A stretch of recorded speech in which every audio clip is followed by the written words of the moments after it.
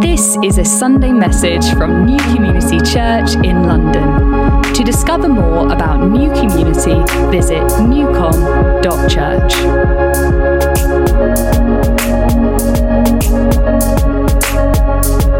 Today we are going to be speaking in the next part of our Antioch series that James started last week. And this Antioch series, the church in Antioch, we're calling the first Christians. Christians right at the beginning of the church 2,000 years ago, what they did and what we can learn from them. And today we're looking at the theme of think globally, act locally.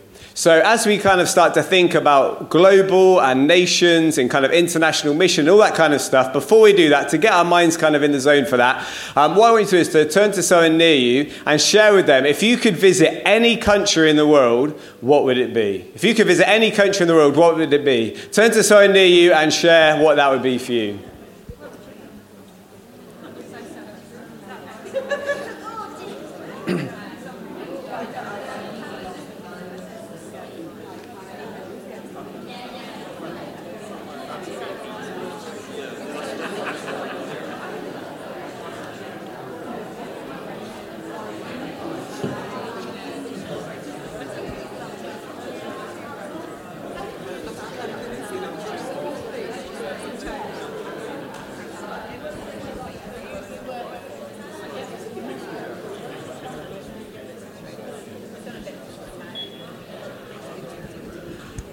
All right, any odd answers, any strange, kind of slightly surprising answers? Hannah, what you're pointing at Nicole? Nicole's always going to be a weird one. Nicole, what is?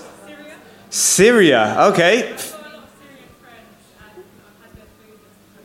Cool, Syrian food. I need to try that. Great, okay. Any slightly other weird ones?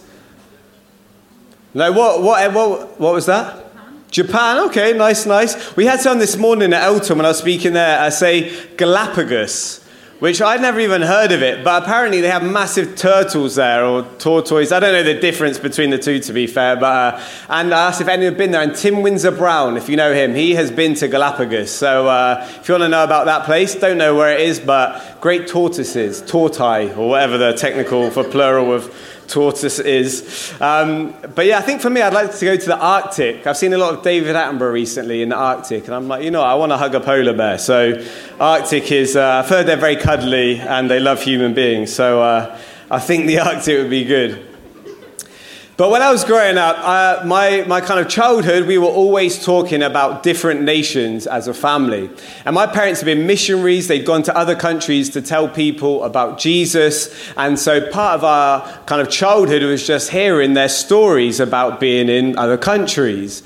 And we would hear about missionaries in other countries and what they were doing. We actually had a globe money box on the middle of our table. And if either my brother or I finished our food, our reward was we got to put 1p in the globe money box. And then every few months when the globe was full, we'd send it off to missionaries in different countries. And that was our way of, one, I guess, trying to encourage us to finish our carrots, and two, trying to remember that there were people in other countries who we could pray for and support who were trying to share the message of Jesus with others.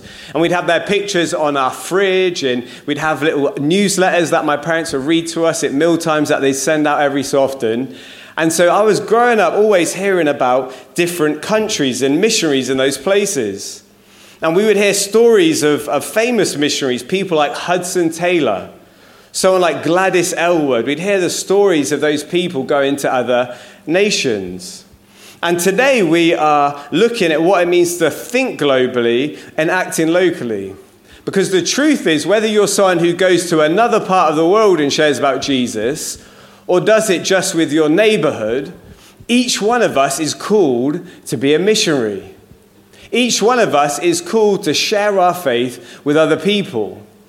And in reality, actually, the kind of tools, the method of doing that doesn't massively make a difference if you're staying here or going abroad. I was chatting to some friends of ours recently who are going off to be missionaries, and they're trying to plant churches in a part of North Africa where it's illegal to be a Christian. And we were chatting to them over Christmas and said so what do you do? Like, what's your strategy for sharing your faith? Like, how do you do it? And it's really interesting because they said, well, we kind of meet up with people in coffee shops and chat to people on the street and invite people over for dinner. And I find that really interesting, so I was like, yeah, that's kind of the exact same thing that we do here where we are. So whether you're going to go to North Africa or you're just going to stay in New Eltham, each one of us is called to be a missionary to those that God has placed around us. And today we're going to be reading from Acts chapter 11. And here we find out more about how this church in Antioch were able to share their faith, to share the good news of Jesus with the people around them in a way in which is still very relevant to us 2,000 years on. So we're going to be reading from Acts chapter 11, verse 19. And those who were scattered because of the persecution that arose over Stephen, that's Stephen who was martyred, that arose over Stephen, travelled as far as Phoenicia and Cyprus and Antioch, speaking the word to no one except Jews. But there were some of them, men of Cyprus and Cyrene, who on coming to Antioch spoke to the Hellenists, that's the Greeks also, preaching the Lord Jesus. And the hand of the Lord was with them, and a great number who believed turned to the Lord. So from just this short passage, we can take so much that we can apply to our own lives right now in our areas where we live. And we can see three things through it. First of all, we learn that we need to, 1, get to know people, 2, get to know their stories, and 3, get to know Jesus. So first of all, we learn from this passage the importance of getting to know people.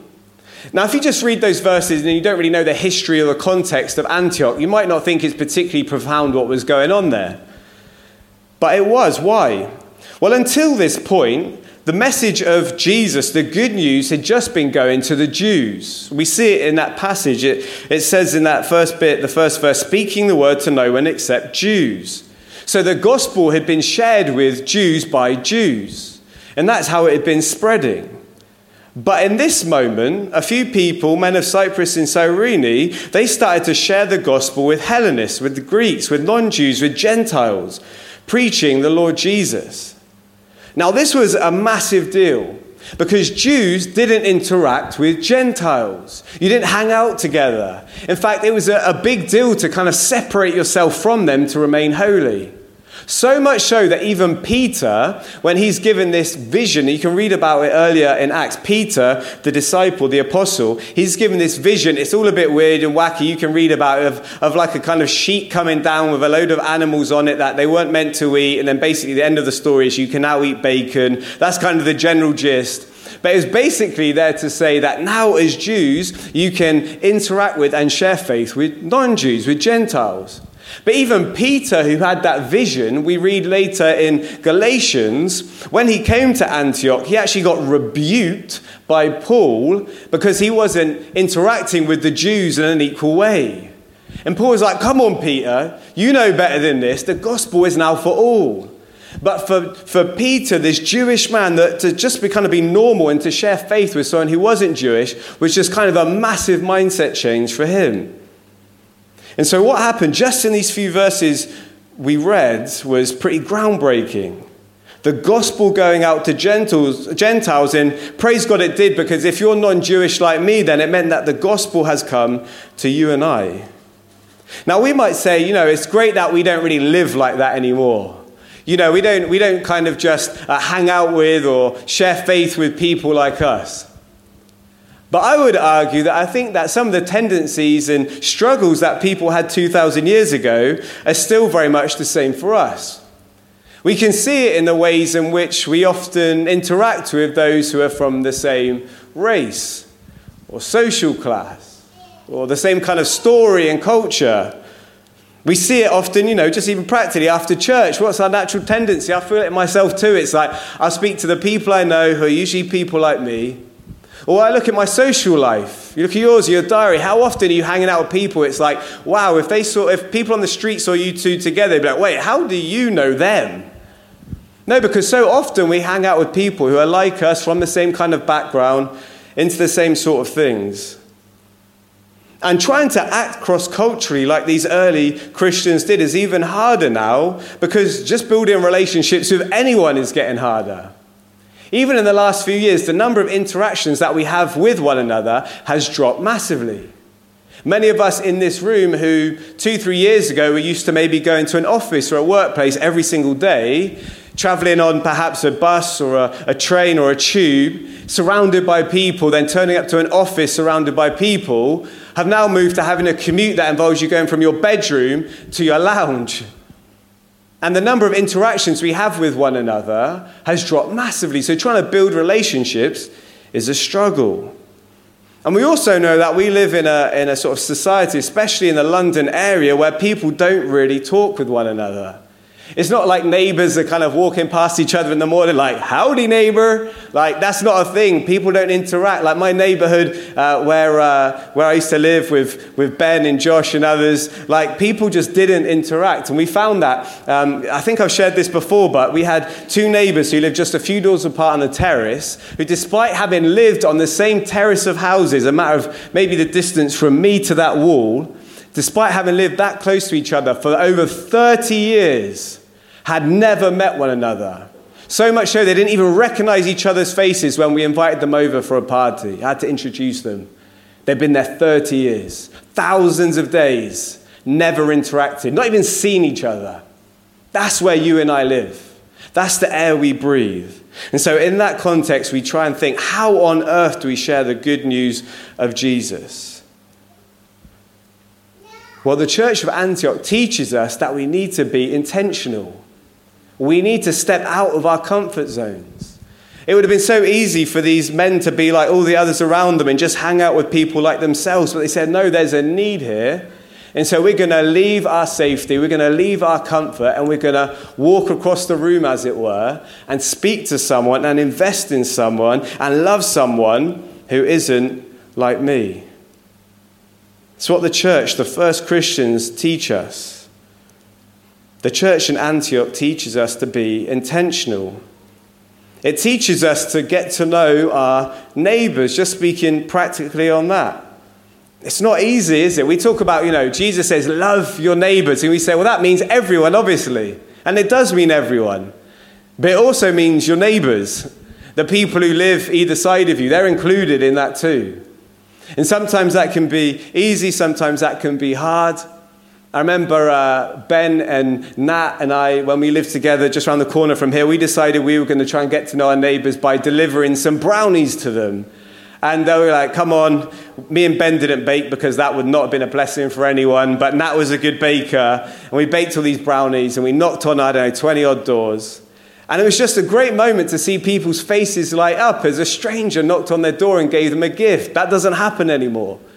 Didn't always go to plan. There was one house that we knocked on, wasn't there, Ben, where they said, no, I don't want your brownies. Maybe they looked at us and thought, what have they put in these brownies? I don't know, who knows, but more brownies for us, I guess. But it's great, 5 years on, one of those neighbours who the door we knocked on, I still hang out with and see pretty regularly.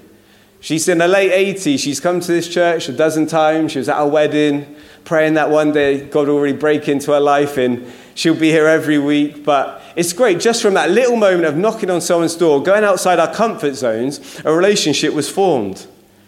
Catherine and I have seen that in our current block of flats. Again, no one ever interacts. We're the newest to the block, and now we organise all the social events. And people find it confusing, but they love it and they come along.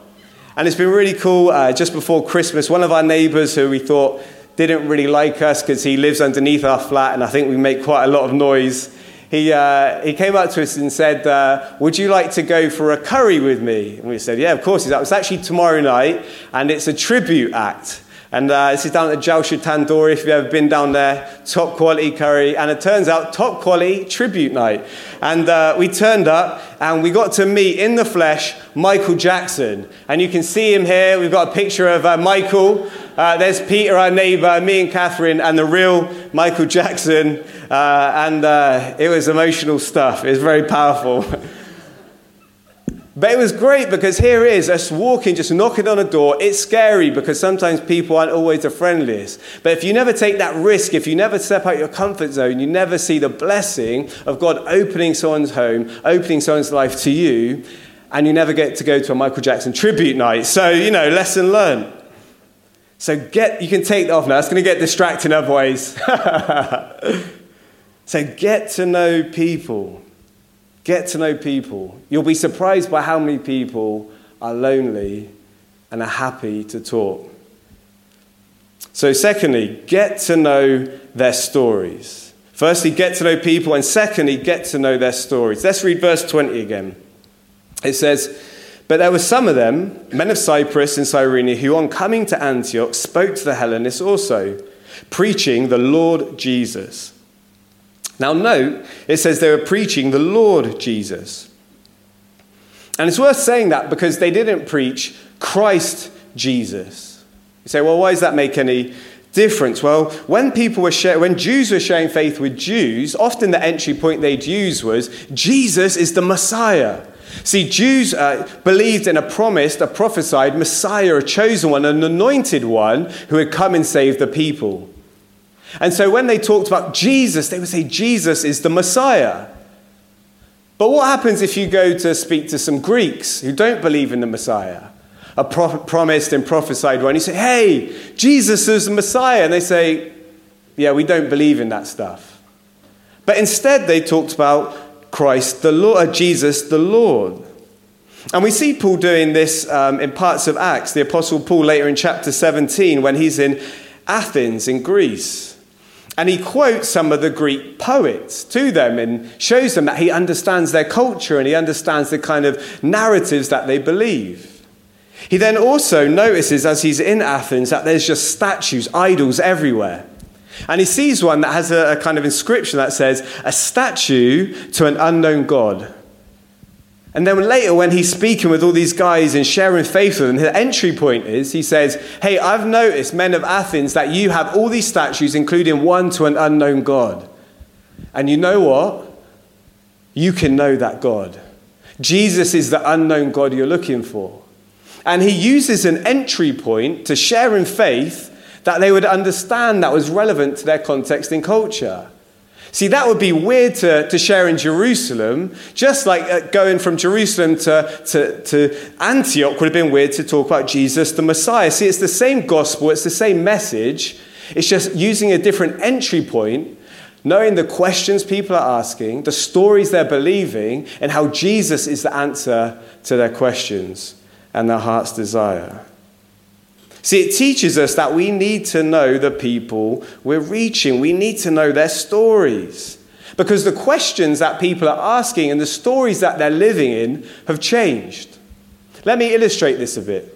Back in the 1950s, a man called Billy Graham was the most famous Christian on the planet. And it's predicted that Billy Graham has spoken live to more people than any human in all history. Billy Graham toured the world doing stadium events, doing massive crusades where he'd speak to thousands. We've got a picture of, it's already up on the screen, a picture of him in Trafalgar Square, speaking to the masses in 1954, I think this was. We then have another picture of him in Wembley Stadium in our capital, speaking to 120,000 people, a sold-out crowd. And at the end of his sermon, he would give this message of salvation and say, come forward if you want to be saved. And thousands became saved. I've heard countless testimonies of my parents' generation who said, I became a Christian because of Billy Graham. But here's the thing. Is the kind of thing we all need to do. All right, guys, we are going to book out Wembley. We're going to get the next Billy Graham and we're going to get everyone there. Is that just what we need to do?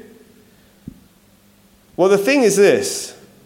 Studies have shown, there's an organization called Barna who do a lot of research, that people now are very skeptical of any kind of public preaching, whether that be on the street or in stadiums. In fact, studies have shown that they're one of the worst ways to try and share with the average person. Instead, most people, while some are open to that, most people report being most open to hearing about faith through a casual one-to-one conversation or a group conversation. And the questions that were being asked in Billy Graham's day and the message he was giving is no longer particularly relevant to us now either. As I said, Billy Graham preached a message of salvation from sin. That was his main thing. You can be saved from your sins. But even that is no longer relevant or helpful even in our context. How so? Well, Tim Keller, in a really helpful free short ebook that you can get today called How to Reach the West Again, he explains this.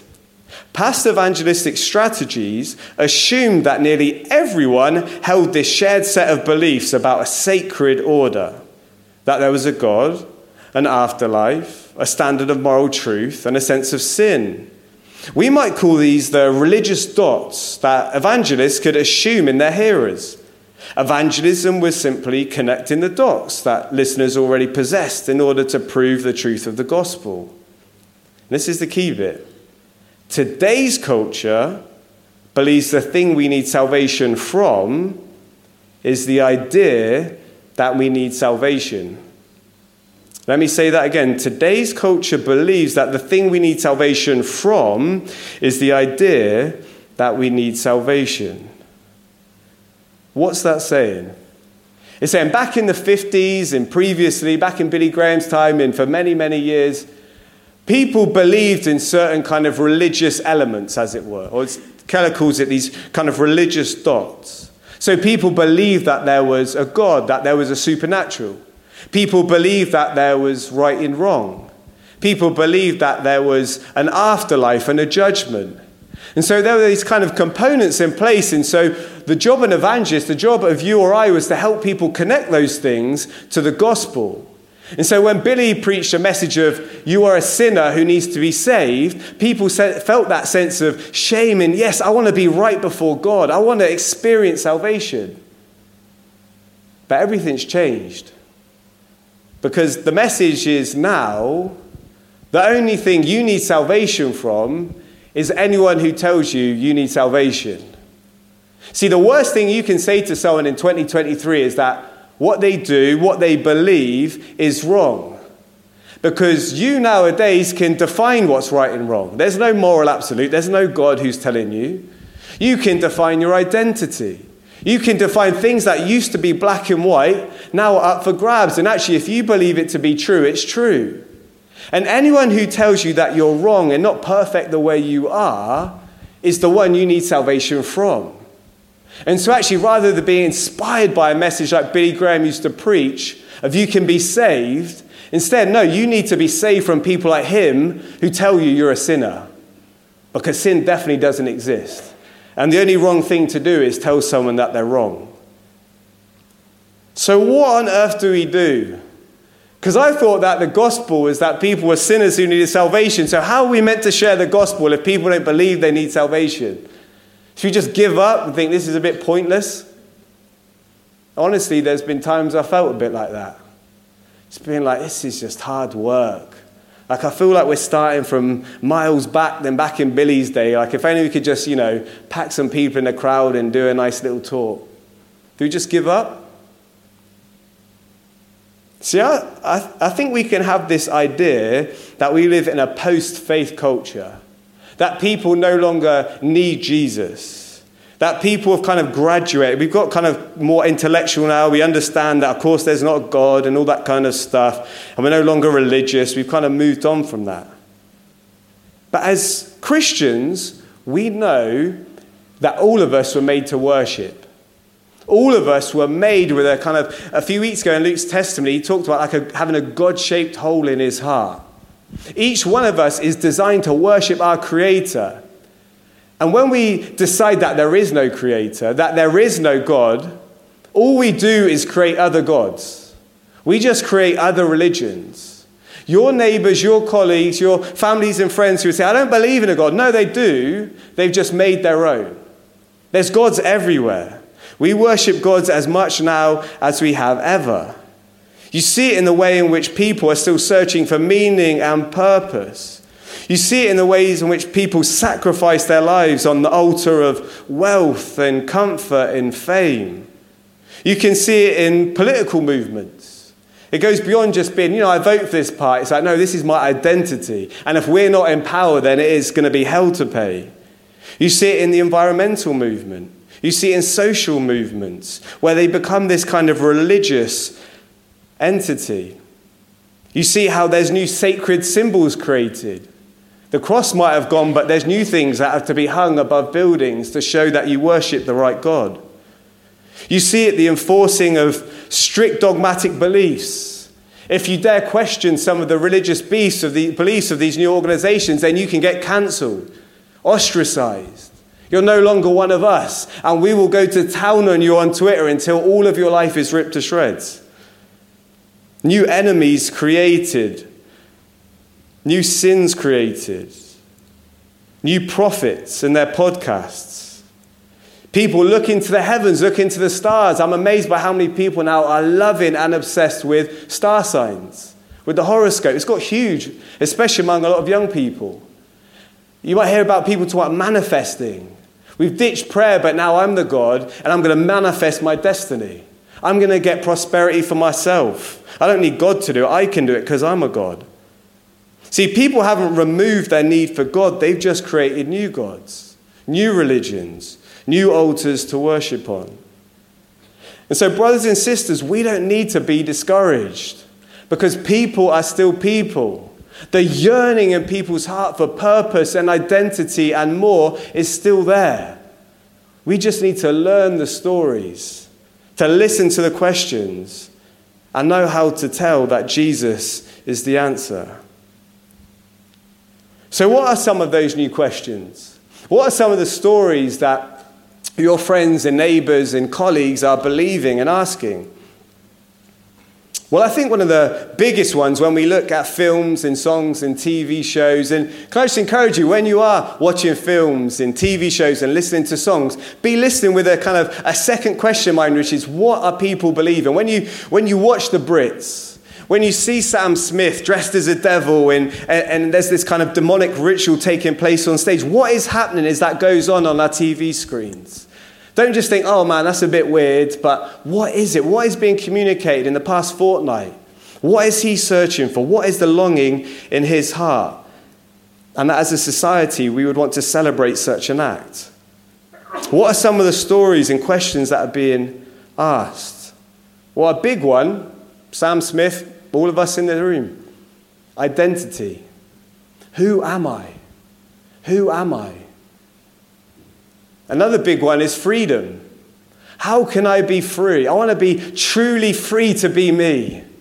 I want to find who I am and be free from any of the shackles from my parents or my culture or my gender or my class or anything I grew up with. I want to be free. How do I experience true freedom? And so what are the responses to those things? Does Jesus have a better story?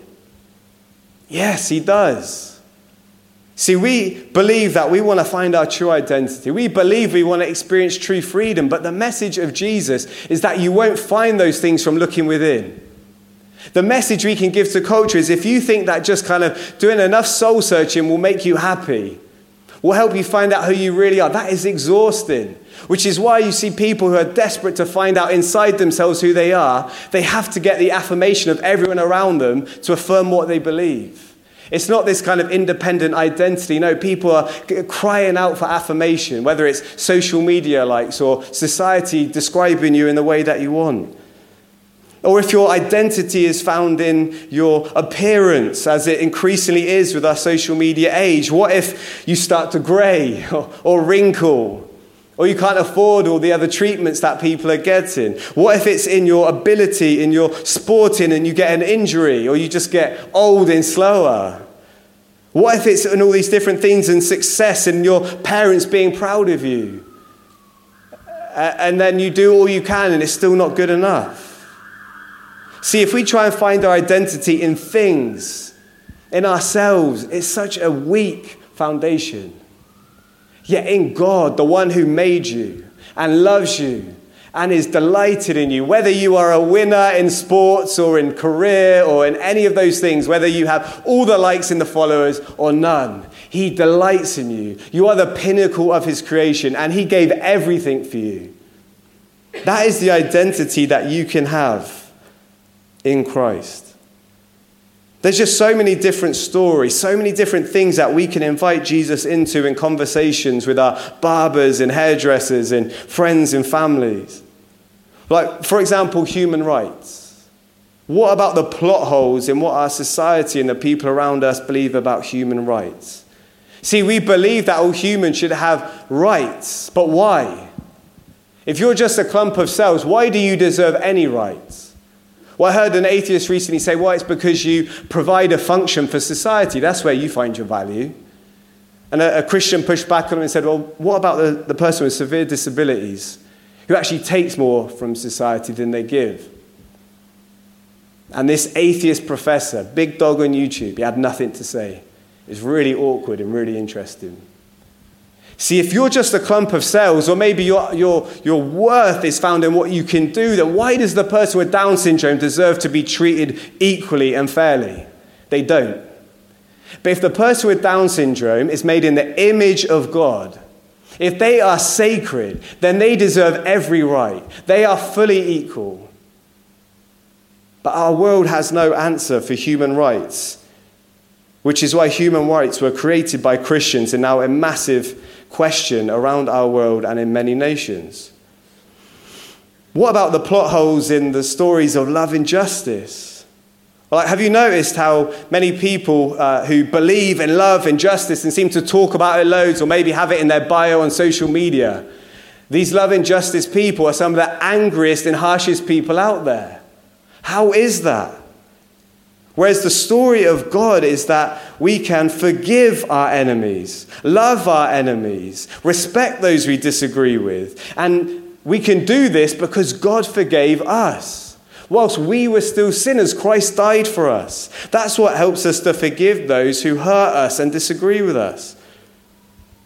Or what about how in our society we have this really interesting dynamic where you've had all these medical advances, and yet we're more anxious about health than ever.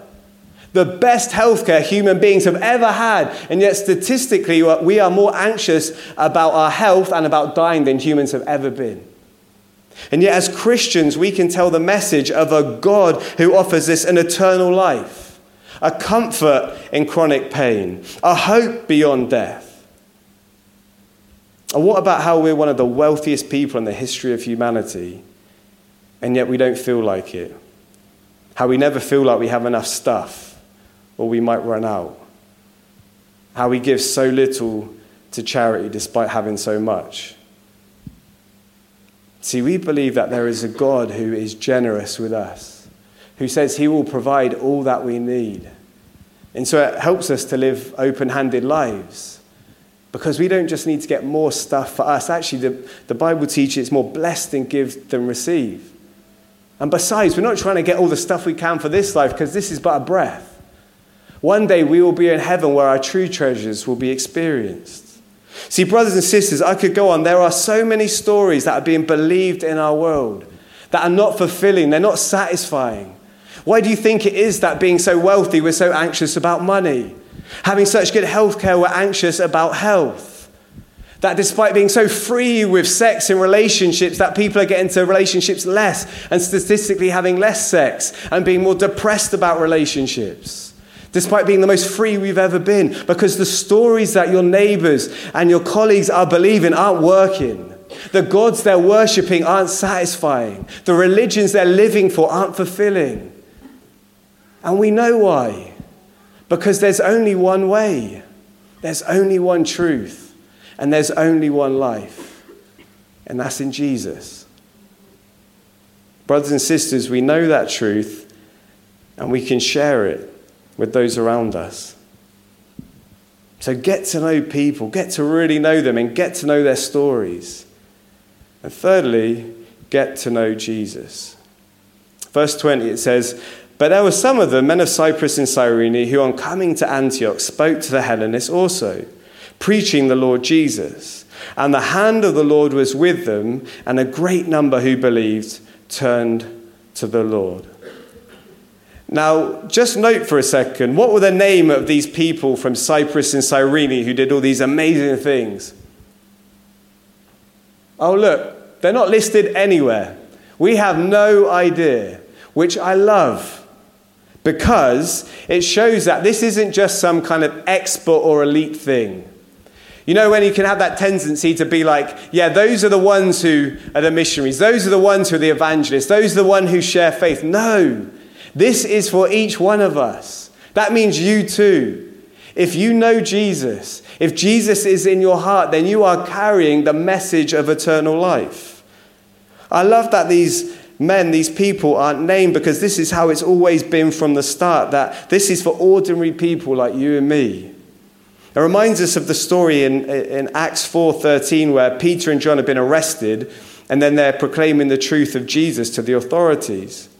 And it says this: when they saw the courage of Peter and John and realized that they were unschooled, ordinary men, they were astonished, and they took note that these men had been with Jesus. Ordinary people, it says in that verse. Ordinary people who'd what? Been with Jesus. Been with Jesus. See, what is the qualification for you to be an effective evangelist? To be a powerful missionary in your workplace, in your neighborhood, with your friendship group? Do you need to have a kind of 7-year PhD in mission or theology? Do you need to be some really articulate speaker? No, we see it again in those verses. The secret, as it were, the secret formula is to be an ordinary person who's been with Jesus. Who's been with Jesus. Because the truth is, the qualification for this is having an overflow of love for Jesus. You're not going to want to give away something that you don't have. You're not going to share the good news of Jesus unless you are convinced it's good news. And that's why you and I, the main thing we need to do if we want to grow in sharing our faith with others is to fall in love with Jesus. See, when you are someone who has been with Jesus, it can't help but be an overflow. I know in my own life, the times where I've cared least about sharing my faith is where I feel distant from God. Perhaps I'd ask you if hearing this about sharing your faith with others, you're like, I'm just not interested. I'd ask you, have you been with Jesus recently? Have you spent time with him?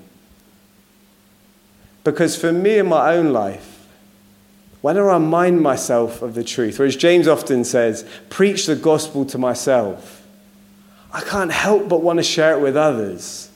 Doesn't mean I always do, always get it right, but just like even recently, just thinking the grace of God in my life.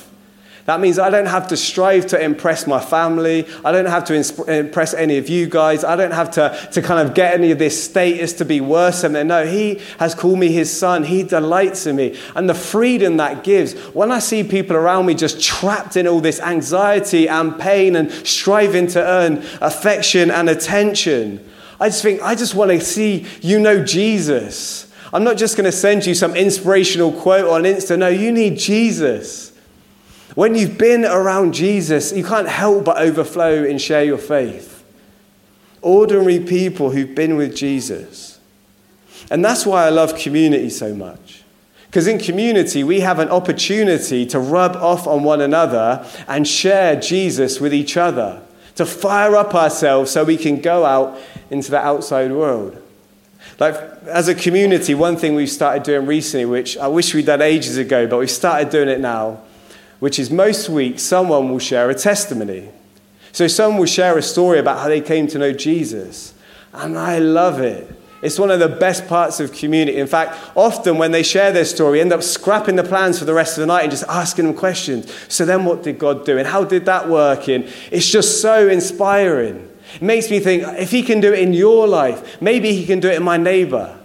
Like a couple weeks ago, we had Ross share his testimony. And it was so cool. It was amazing. I remember when Ross came along to church and he was, by his own admission, very far from God.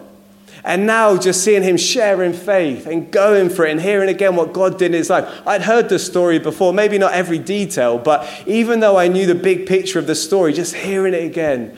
Oh God, thank you. And would you do it in my life? Would you do it in Lynn's life? Would you do it in my colleague? All these different things that it stirs you up. And so if you're not in community, can I encourage you, join a community and share what God has done.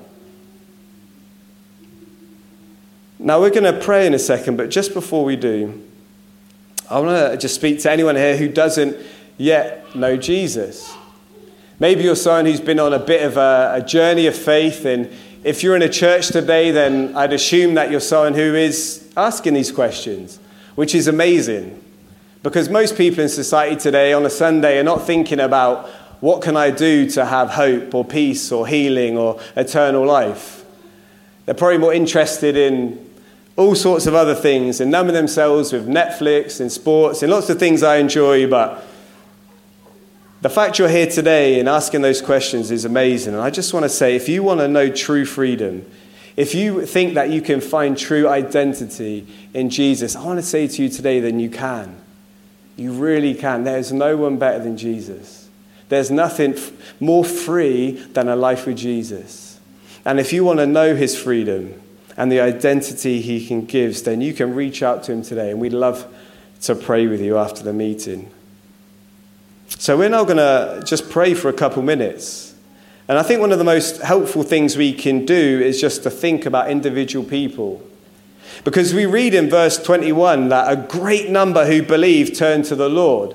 And that's our prayer. That is my prayer for this area, for the surrounding areas, that a great number would come to know the Lord.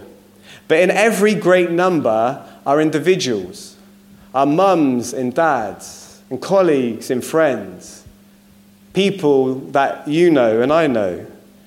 And so what we're going to do now is I just want to encourage everyone to close their eyes. And what I want you to do is to think about someone who doesn't yet know Jesus, who you're around regularly, who you're in regular contact with, who God has called you, commissioned you to share him with, and you love to see come to know Jesus for themselves. I just want you to picture someone. If you're not sure of someone, maybe just ask God, reveal someone to me right now.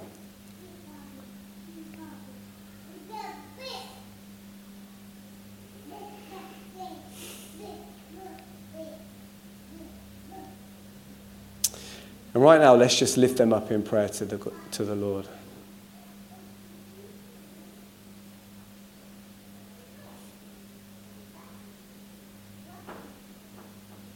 Father, we thank you for every face before us in our mind's eye, every name we're thinking about. God, we thank you that you know each one of them. You know the number of hairs on their head. You know their story. You know their question.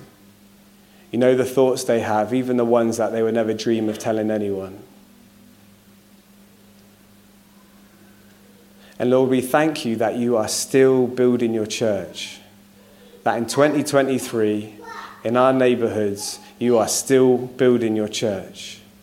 In our workplaces, in our families, in our friendship groups, you are still building your church. And Lord, we ask, would you break into these lives? Of every person pictured here right now, Lord, would you break into their lives? And I thank you that you have called us to be your hands and feet. I thank you that you have given us all authority to share your gospel. And that we don't need to be afraid, we don't need to be fearful, and we don't need to be ashamed. Because you are with us.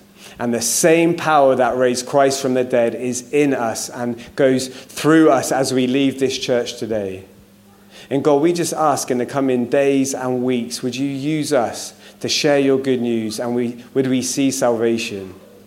We thank you for those videos of baptisms, of people saying, I belong to Jesus. For Eloise's story of saying, I was ashamed to tell my friends that I was a Christian, and now I've invited them to church. God, would that be our story? Where there was once shame and fear, would there be freedom and effective power?